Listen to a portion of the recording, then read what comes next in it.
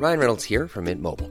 With the price of just about everything going up during inflation, we thought we'd bring our prices down. So to help us, we brought in a reverse auctioneer, which is apparently a thing.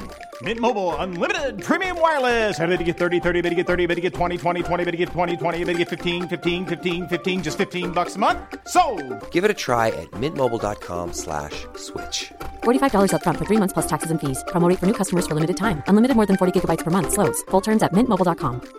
This is Paige, the co-host of Giggly Squad, and I want to tell you about a company that I've been loving, Olive & June. Olive & June gives you everything that you need for a salon-quality manicure in one box. And if you break it down, it really comes out to $2 a manicure, which is absolutely insane. It's also so easy to get salon-worthy nails at home with Olive & June. The difference between how your nails used to look when you did them yourself and now with the Mani system is a complete game changer. The best thing about Olive & June, too, is it's a quick dry. Dries in about 1 minute, lasts for 5 days, and full coverage in up to 1 to 2 coats. Visit oliveandjune.com/perfectmani20 for 20% off your first system. That's oliveandjune.com/perfectmani20 for 20% off your first system.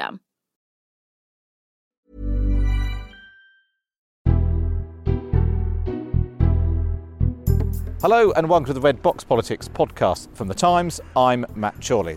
The first time I went for a walk in the park, it was with Anna Soubry, who'd just walked out of the Tory party. The second time I went for a walk with Ian Austin, who just walked out of the Labour Party. Today I go for a walk in the park in the sunshine with Sam Coates, who this week walks out of the Times after almost 2 decades working for the paper. Hello, Sam. Hello. So it's a beautiful day. It's a beautiful day in St James's Park. So Sam, you joined the Times in the year 2000.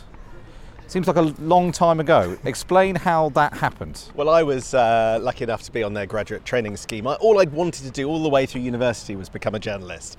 So I was lucky enough to walk out and walk into the Times graduate training scheme, where almost immediately I knew that I wanted to work in politics. It took me 3 or 4 years to get there.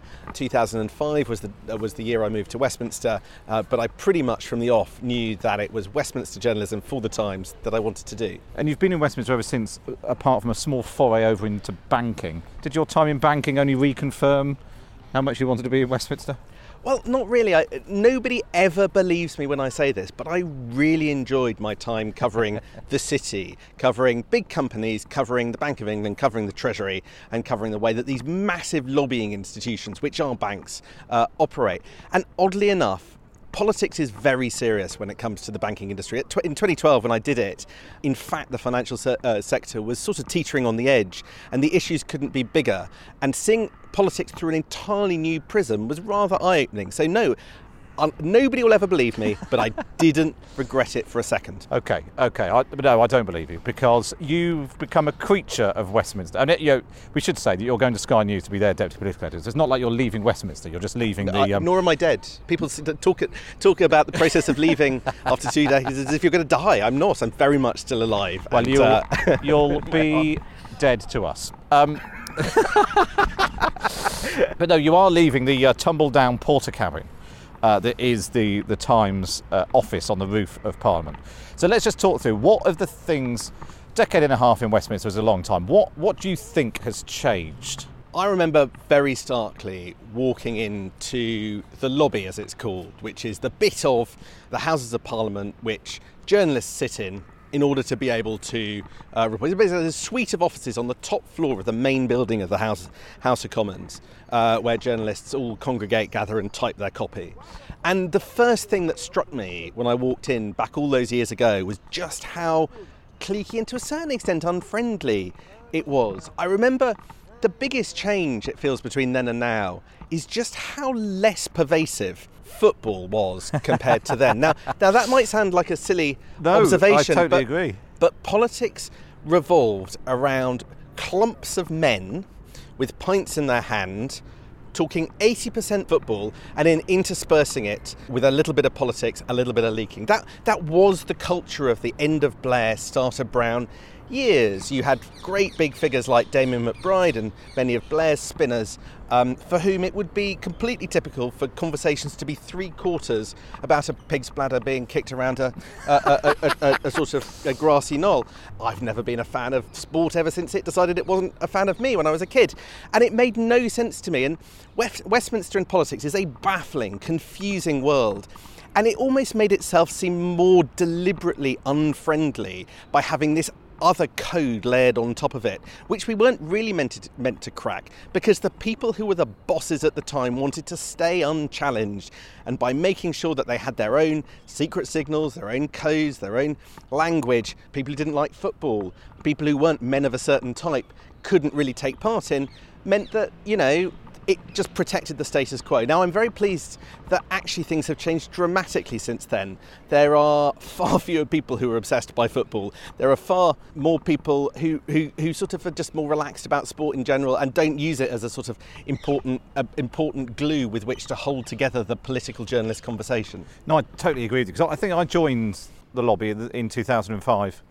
Well, I started working in Parliament in 2005 as well, and it was really weird. Really, I remember going on my first day working for PA, going to what was the press bar, in fact with Jeremy Brand, because he was the only MP that I really knew. And he introduced me to a load of journalists who were really quite unfriendly and standoffish. And because I was working for PA, not for a newspaper, I probably wasn't worth speaking to. I mean, I remember the first 2 or so months scurrying into the office and then scurrying out again without really talking to anybody else, people on other newspapers or anything. I found them all incredibly intimidating, and I found there no ladder in which to join in what was going on, and I just sort of sat and did my thing, which is a long way round of saying, to everybody who wants to work in political journalism, all those who are intrigued, first of all, it's got better. But secondly, if you think it's a bit weird, that's because it is. And you do have to just sort of work at it a bit. But it does sort of come around in the end. And so it's probably not changed. I think the lobby's definitely younger. There were a lot of what I would call grandees in the lobby when I first started. We have lots of female political editors. There were more today. female. There were. So Eleanor Goodman was a sort of trailblazer, but now you've got Laura Kuenssberg, obviously, Beth Rigby at Sky, Pippa Crerar at the Mirror, Heather Stewart at the Guardian. So I think the balance has shifted, not as much as it should do. It's still a very challenging place for all working parents to work, but you're seeing some of the sort of improvements that you would hope as kind of we hit 2019. Yeah, we've reached about sort of 1995 in the real world in terms of the lobby. 4 years after the Portakabin in which the Times Works ought to have been demolished. And so the hours, part of the reason why there aren't more women working, particularly working mothers in the lobby, is because the hours can be pretty grim and unpredictable. And you're absolutely right, working parents in general, it's not if you're a fan of seeing your children, it's not always the best job to have, and the past 2 or 3 years in particular have been pretty grueling for that. I often think that the day I drove away from my brother's wedding across Scotland to go to the start of a couple of weeks out for the Scottish referendum campaign was the moment that politics in this country sort of went mad, and it's never been able to get back in a box since that day. Okay, so what else has changed? What else are your learnings from being in the lobby for so long? So one of the biggest things that's corrupting is a strong word, it's certainly changing politics in all sorts of fascinating ways, is the screenshot. Literally that funny little double button that you press on your iPhone when you press the home key and the power key together, and it takes a little photograph of whatever's on your screen. This is having a transformative effect. Why? Well, because so much communication in Westminster, be it between journalists and MPs, or between MPs themselves, or between government ministers themselves, is now done digitally on things like WhatsApp, for instance, which is all pervasive in Westminster. But the problem with WhatsApp is that it's awfully easy to leak. And I am always delighted to be, on an ongoing basis to anyone who's listening, a recipient of images of WhatsApp messages between 2 or more other people. Politics is conducted these days on multiple WhatsApp groups. But the danger for everybody is it takes just one person to leak contents to a journalist. And the politics of WhatsApp groups is essentially a process of politics becoming more binary. If you are a Brexiteer in the ERG group, for instance, you want to pledge support for the main aims and goals of that group. You can feel pressured into doing that. You become a greater advocate for sometimes more extreme positions than you otherwise would have done. Nuance struggles in today's WhatsApp culture. Even to the point that if you're a Tory MP in one of those WhatsApp groups and you go on the telly, maybe on Sky News or Politics Live or whatever, if you don't toe the line and you're not seen as being sufficiently strong enough, you get a pile-on. A load of other Tory MPs pile on and say, oh, I didn't, you should have said this, you should have said that. Absolutely. And then the next thing that happened is that somebody might leak the pile-on at the MP that wasn't being sufficiently robust or was a bit too toadying to Theresa May. All of those things now happen. And that contributes to a reduction in trust amongst MPs. It's a pretty grisly atmosphere out there in Westminster. And I think let's pinpoint the screenshot as one of those reasons why. Now, I'm going to speak in defence of the screenshot because of the screenshot taken at the moment after Boris Johnson pulled out of the Tory leadership in 2016.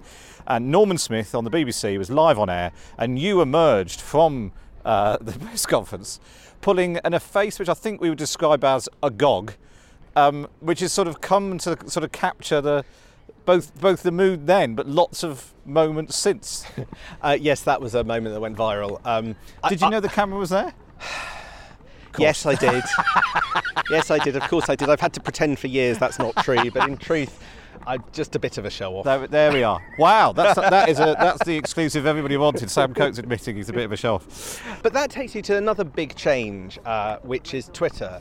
Now, regular listeners to the Red Box podcast, readers of the email, readers of the Times will know that Twitter now is regularly lambasted as a force for bad. People get a lot of abuse, people get carried away, particularly after 1 o'clock in the evening. But also, I think Twitter has been an enormous force for good when it comes to politics, because it allows far greater numbers of people to register their opinion, register their position, register their objection. And the story of politics is much clearer for those of us who are trying to tell it, much more comprehensively. Issues that otherwise wouldn't come to the fore now bubble up within seconds. And that is a consequence of micro social media. In the old days, when I started, if the then political editor Philip Webster wanted to find out what MPs thought, he could go to the lobby and would be at the mercy of those who were there, or he could just literally phone round on his landline, 3 or 4 people. And that would be the extent of the views that he was able to seek.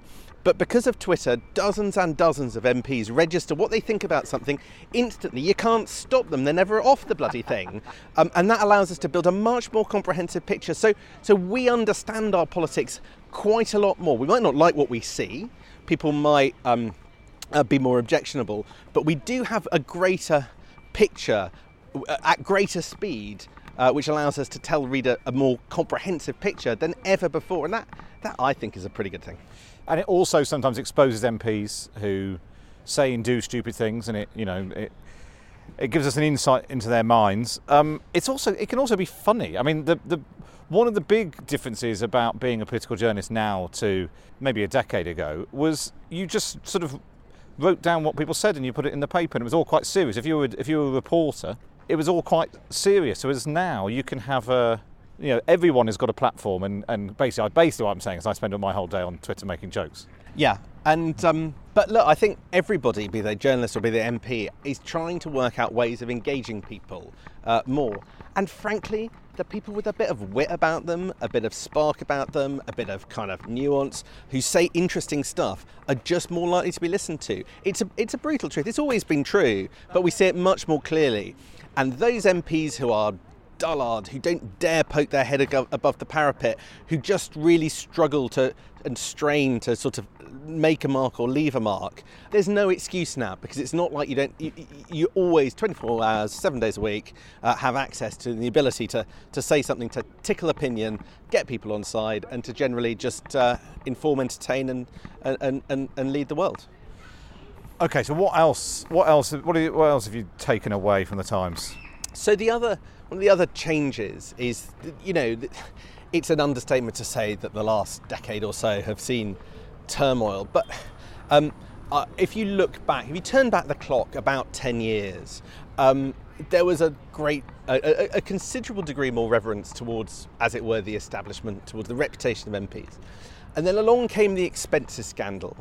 And I have to say that generally the Gordon Brown years weren't wonderful for trust. They had high points and low points in terms of politics, but they weren't great for the relationship between MPs and politicians, with the expenses scandal being at the heart of it. And over the last, 10 years, there have been efforts to improve the reputation of MPs, hold MPs better to account, make them more transparent, make the process of politics more understandable. But I just worry that quite a lot of these, or some of these, are having a counterproductive effect. I think one of the things that we've ended up doing is that we've got now a sort of neuralgia. We're neurotic about being seen to be too soft on MPs. One of the lessons that people took away from the expenses scandal was that somehow we, journalists, political journalists, the lobby had let them get away with it for years, and we seem to constantly be on our guard to never let that happen again. And that's absolutely right.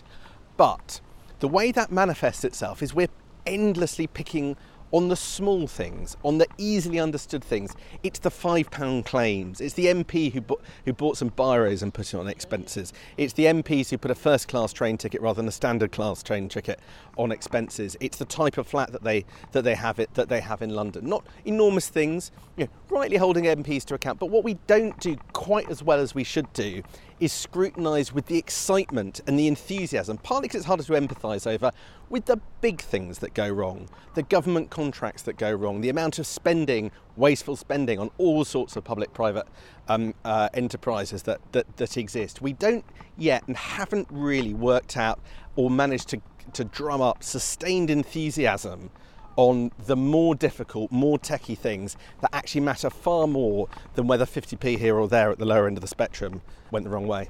In fact, almost any National Audit Office reports into some doomed government project would involve the loss of more money than anything that was paid back during the expenses scandal. No, I mean, there is a sort of purity with which we require our politicians to behave, yet the decisions that they enact can be all over the place and draw not nearly the same level of comment as a minor indiscretion of the sort that it's much more easily to empathise for. Now, that's a comment on what readers are interested in, what news desks are interested in, what we as humans are interested in, because a lot of this stuff is not straightforward. But I think we can occasionally allow the silly small to eclipse the big and important. Do you think MPs have got worse? Just the quality, the calibre of people who are politicians today?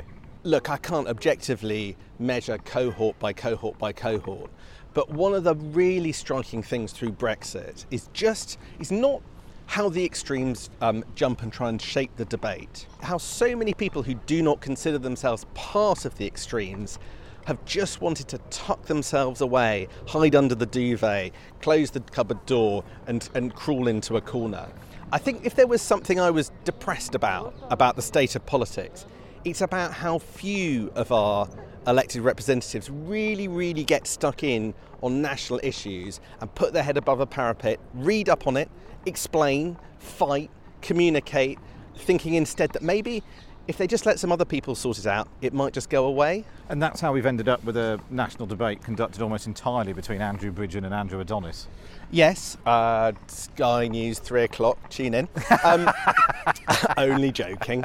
But I think that there has been this process of polarisation, and we're trying actively to drag more centre voices from both parties out into the fore to talk about politics as they see it. But it's hard. As a general rule, British politicians don't particularly like engaging. They fear the downside rather than the benefit of engagement. Yet the upside, just look at people like Jacob Rees-Mogg or Andrew Bridgen, or even a sort of centre ground MP like Tom Tugendhat. They have all got the profile that they've got by being willing to pick up the phone to journalists, and they've made a mark by doing that. And that's because they've had a bit more balls than perhaps many of their colleagues who prefer to stay silent. So if you want to make a mark, you've got to get involved. I don't know why more of them don't. And phone you and I. That's the main thing. Just yes. Phone you and I. 078. Right, go on then. What's your fifth thing that you've taken away from your time at the Times? I don't want this to be seen as the kind of in praise of the Red Box podcast, because it's definitely not that. When I began 13 years ago or so, you told political stories, the nation's political story, in one way, using news stories that adhered to a very particular format with the most important thing or the newest revelation at the top, and then almost like a pyramid combing down with the more important stuff underneath. Everything had to be told in a particular way, and there was really not much room for explaining the political story in any other way in newspapers. Fast forward, and there has been an explosion in different types of platforms, different methods of communication in how we tell what's going on. And it's absolutely revelatory, and I think it's engaged far more members of the public than just newspaper articles in the traditional format ever did. So you've got podcasts like this, which I just think engage far more people than quite a lot of dense political copy of the sort that I've been writing for years. You've got Twitter, which is properly democratic. Anybody can log on and think and see what their elected representative says. Blogs were the thing that really broke the mould. I remember In fact, you had a blog. It was called Red Box. It was called Red Box. And I'm delighted to say that I've been charging you for the use of the copyrighted name. And at the end of this podcast, there will be a bill for several £100,000. Pioneers you didn't have that many readers on your blog. But there were pioneers, even like Ian Dale. And what they would do on their blogs is that they broke the monopoly of the lobby. All of a sudden, for years and years, political journalists had said they'd done reshuffle predictions, they'd made pronouncements about people's future, and all of a sudden anybody could get stuck in on the internet. And I remember it, just all of a sudden they started judging what we wrote, picking apart what we wrote, pointing out the factual errors of what we wrote, and it did that was the first thing that shook the political journalism world, and it meant that you couldn't. Not that you should, but it happened occasionally, write complete trite week after week, as some people did like 20 years ago. It became impossible because the weight of comment that you would get that was actually impossible to exist before the internet started opening up these other routes. All of a sudden, you felt your feet held to the fire if you wrote something that a lot of people judged not quite right. Now, that in itself has its own dangers. It reinforces the conventional wisdom sometimes. But frankly, the idea that journalists shouldn't be held accountable like everybody else, and there shouldn't be lots of different ways of telling political stories. Frankly, both things are incredibly good. And that means that today the power of a Red Box podcast can actually outweigh a down-page story in the Times on page 17. And, that's no bad thing. Now, talking of which, we both know of people who've worked in various bits of government, including in Number 10, who listen to the podcast and quite often get quite cross when we've said things on the podcast. Other people who've been on say that they've upset potential leadership contenders because of things that they've said, because people do listen.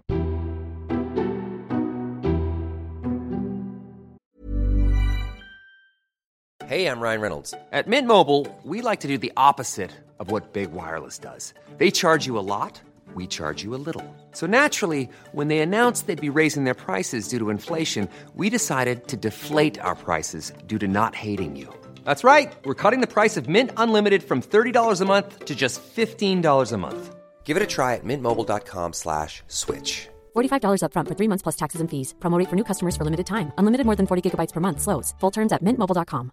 Ready to pop the question and take advantage of 30% off? The jewelers at BlueNile.com have got sparkle down to a science with beautiful lab-grown diamonds worthy of your most brilliant moments. Their lab-grown diamonds are independently graded and guaranteed identical to natural diamonds. And they're ready to ship to your door. Go to BlueNile.com to get 30% off select lab-grown diamonds. That's BlueNile.com for 30% off lab-grown diamonds. BlueNile.com. I'm Sandra, and I'm just the professional your small business was looking for. But you didn't hire me because you didn't use LinkedIn Jobs. LinkedIn has professionals you can't find anywhere else, including those who aren't actively looking for a new job, but might be open to the perfect role, like me. In a given month, over 70% of LinkedIn users don't visit other leading job sites. So if you're not looking on LinkedIn, you'll miss out on great candidates like Sandra. Start hiring professionals like a professional. Post your free job on linkedin.com/spoken today.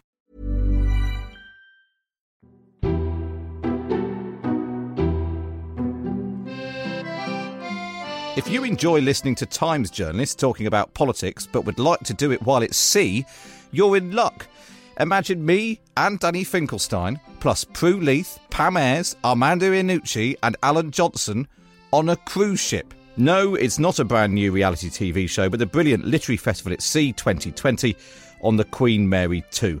For details of this trip, organised by Times Expert Traveller, and to book your place on board, go to thetimes.co.uk/litfest2020 and quote the word Times when booking to get access to exclusive Times events. We're having a lovely walk. We've been all the way around St James's Park.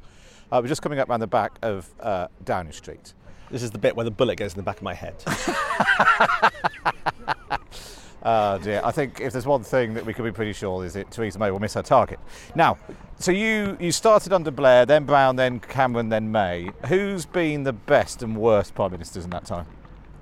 They've all been pretty bad as far as my world's been concerned. Look, as a deputy political editor, it's kind of never been my job to be particularly close to any Prime Minister or Leader of the Opposition. And I think it's fair to say I've had a scratchy existence with all of them. The moment that a leader gets into number 10, they find that communication, on the one hand, they have the power of the pulpit of number 10, and on the other hand, all of the spin doctors are desperately trying to ensure glowing coverage of the sort that, frankly, if you're Prime Minister, some journalists are prepared to offer. That's never the job of a deputy political editor. So pretty much through all of them, the relationships have been quite scratchy. But that's probably how it has to be. Which regime was the most fun in your job? Because you like to cause trouble. We've got a trampoline in our office which you bounce on when you've got a particularly silly story or a story which is going to wind up someone you think needs to be wound up. So I don't think it's been there right from the beginning, but which regime gave you the most trampoline time? It doesn't work like that. It has a pattern to it, but it's a different pattern. The beginning of any regime is a nightmare. They think I'm the enemy, everyone else is being nice to them and I'm not, and they can't work out why. Then we settle down into a pattern for most of it, and then the final phase of any administration is the most fun, as basically anarchy reigns, which is quite frankly the kind of environment in which some of us thrive. And that's very much where we are right now. There are no rules, anyone can speak to anyone. The sort of iron-like grip that even Theresa May tried to exert at the beginning of the regime has completely gone. It's a free-for-all. It is. I mean, if you had emotion, you would say in some senses it's sad that Theresa May's entire point for being has disappeared. Well, no. She spent two and a half years working towards a Brexit deal. That's failed. 38% of the Conservative membership, which are effectively like her extended family, think she's been a, quote, terrible Prime Minister, according to our survey. On Thursday, she'll lose her main piece of Brexit legislation in a couple of weeks. She'll lose the Peterborough by-election, and she'll come possibly 4th or 5th in the European elections on single figures. If I had any emotions in my body, I might feel sorry for her, but, dear listener, I don't. So what's been your best story? What do you look back on and think that was a lot of fun, or a great scoop, or the one that changed the direction of something? I've done a lot of stuff that listeners might consider a bit more serious and weighty, but the moments of adrenaline-filled shock are, I suppose, in retrospect, the most fun, even if you don't enjoy them at the time. And two of them stand out.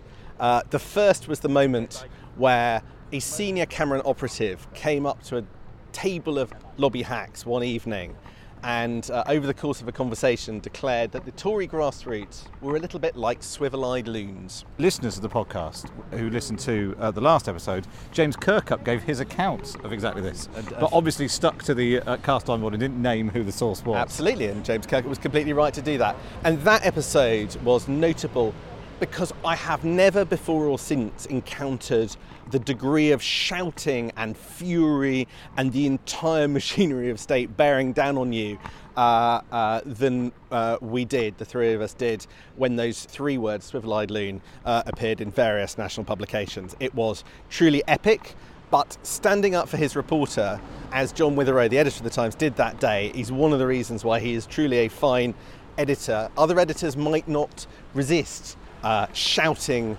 and the pressure and the leaning on by Downing Street, but the editor of the Times absolutely did that day.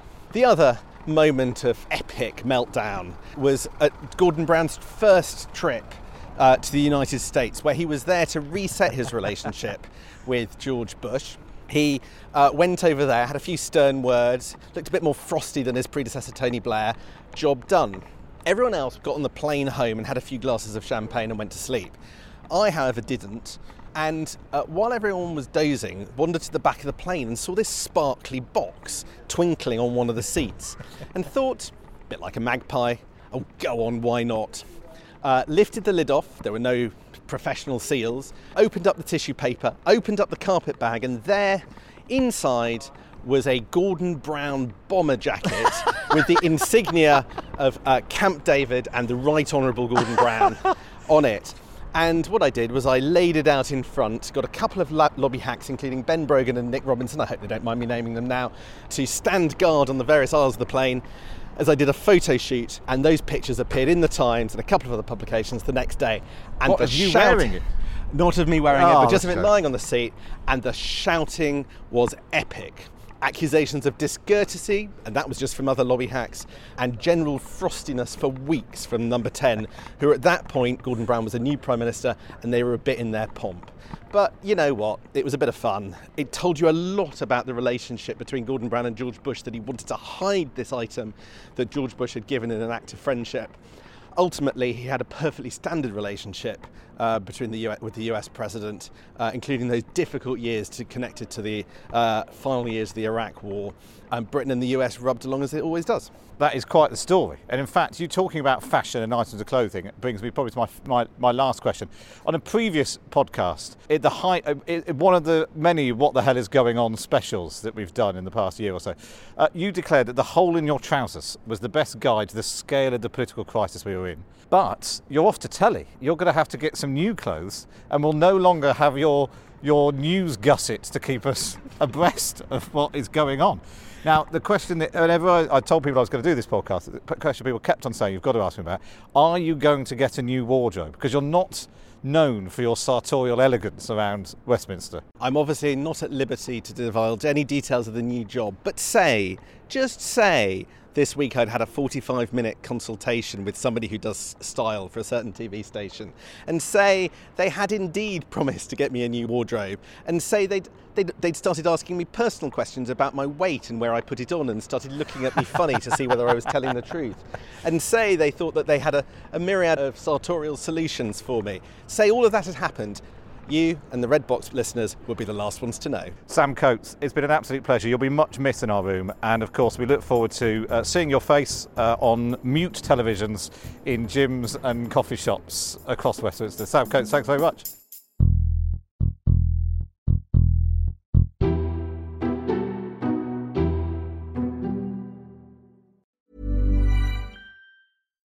Your History is a new podcast brought to you from The Times, and it brings together the real-life stories from our obituaries desk, which have been published for over a century. In this brand new show, we build on this legacy and explore the endlessly fascinating lives who have enriched and informed our own. Join me and our sponsor, Ancestry, as we journey through your history.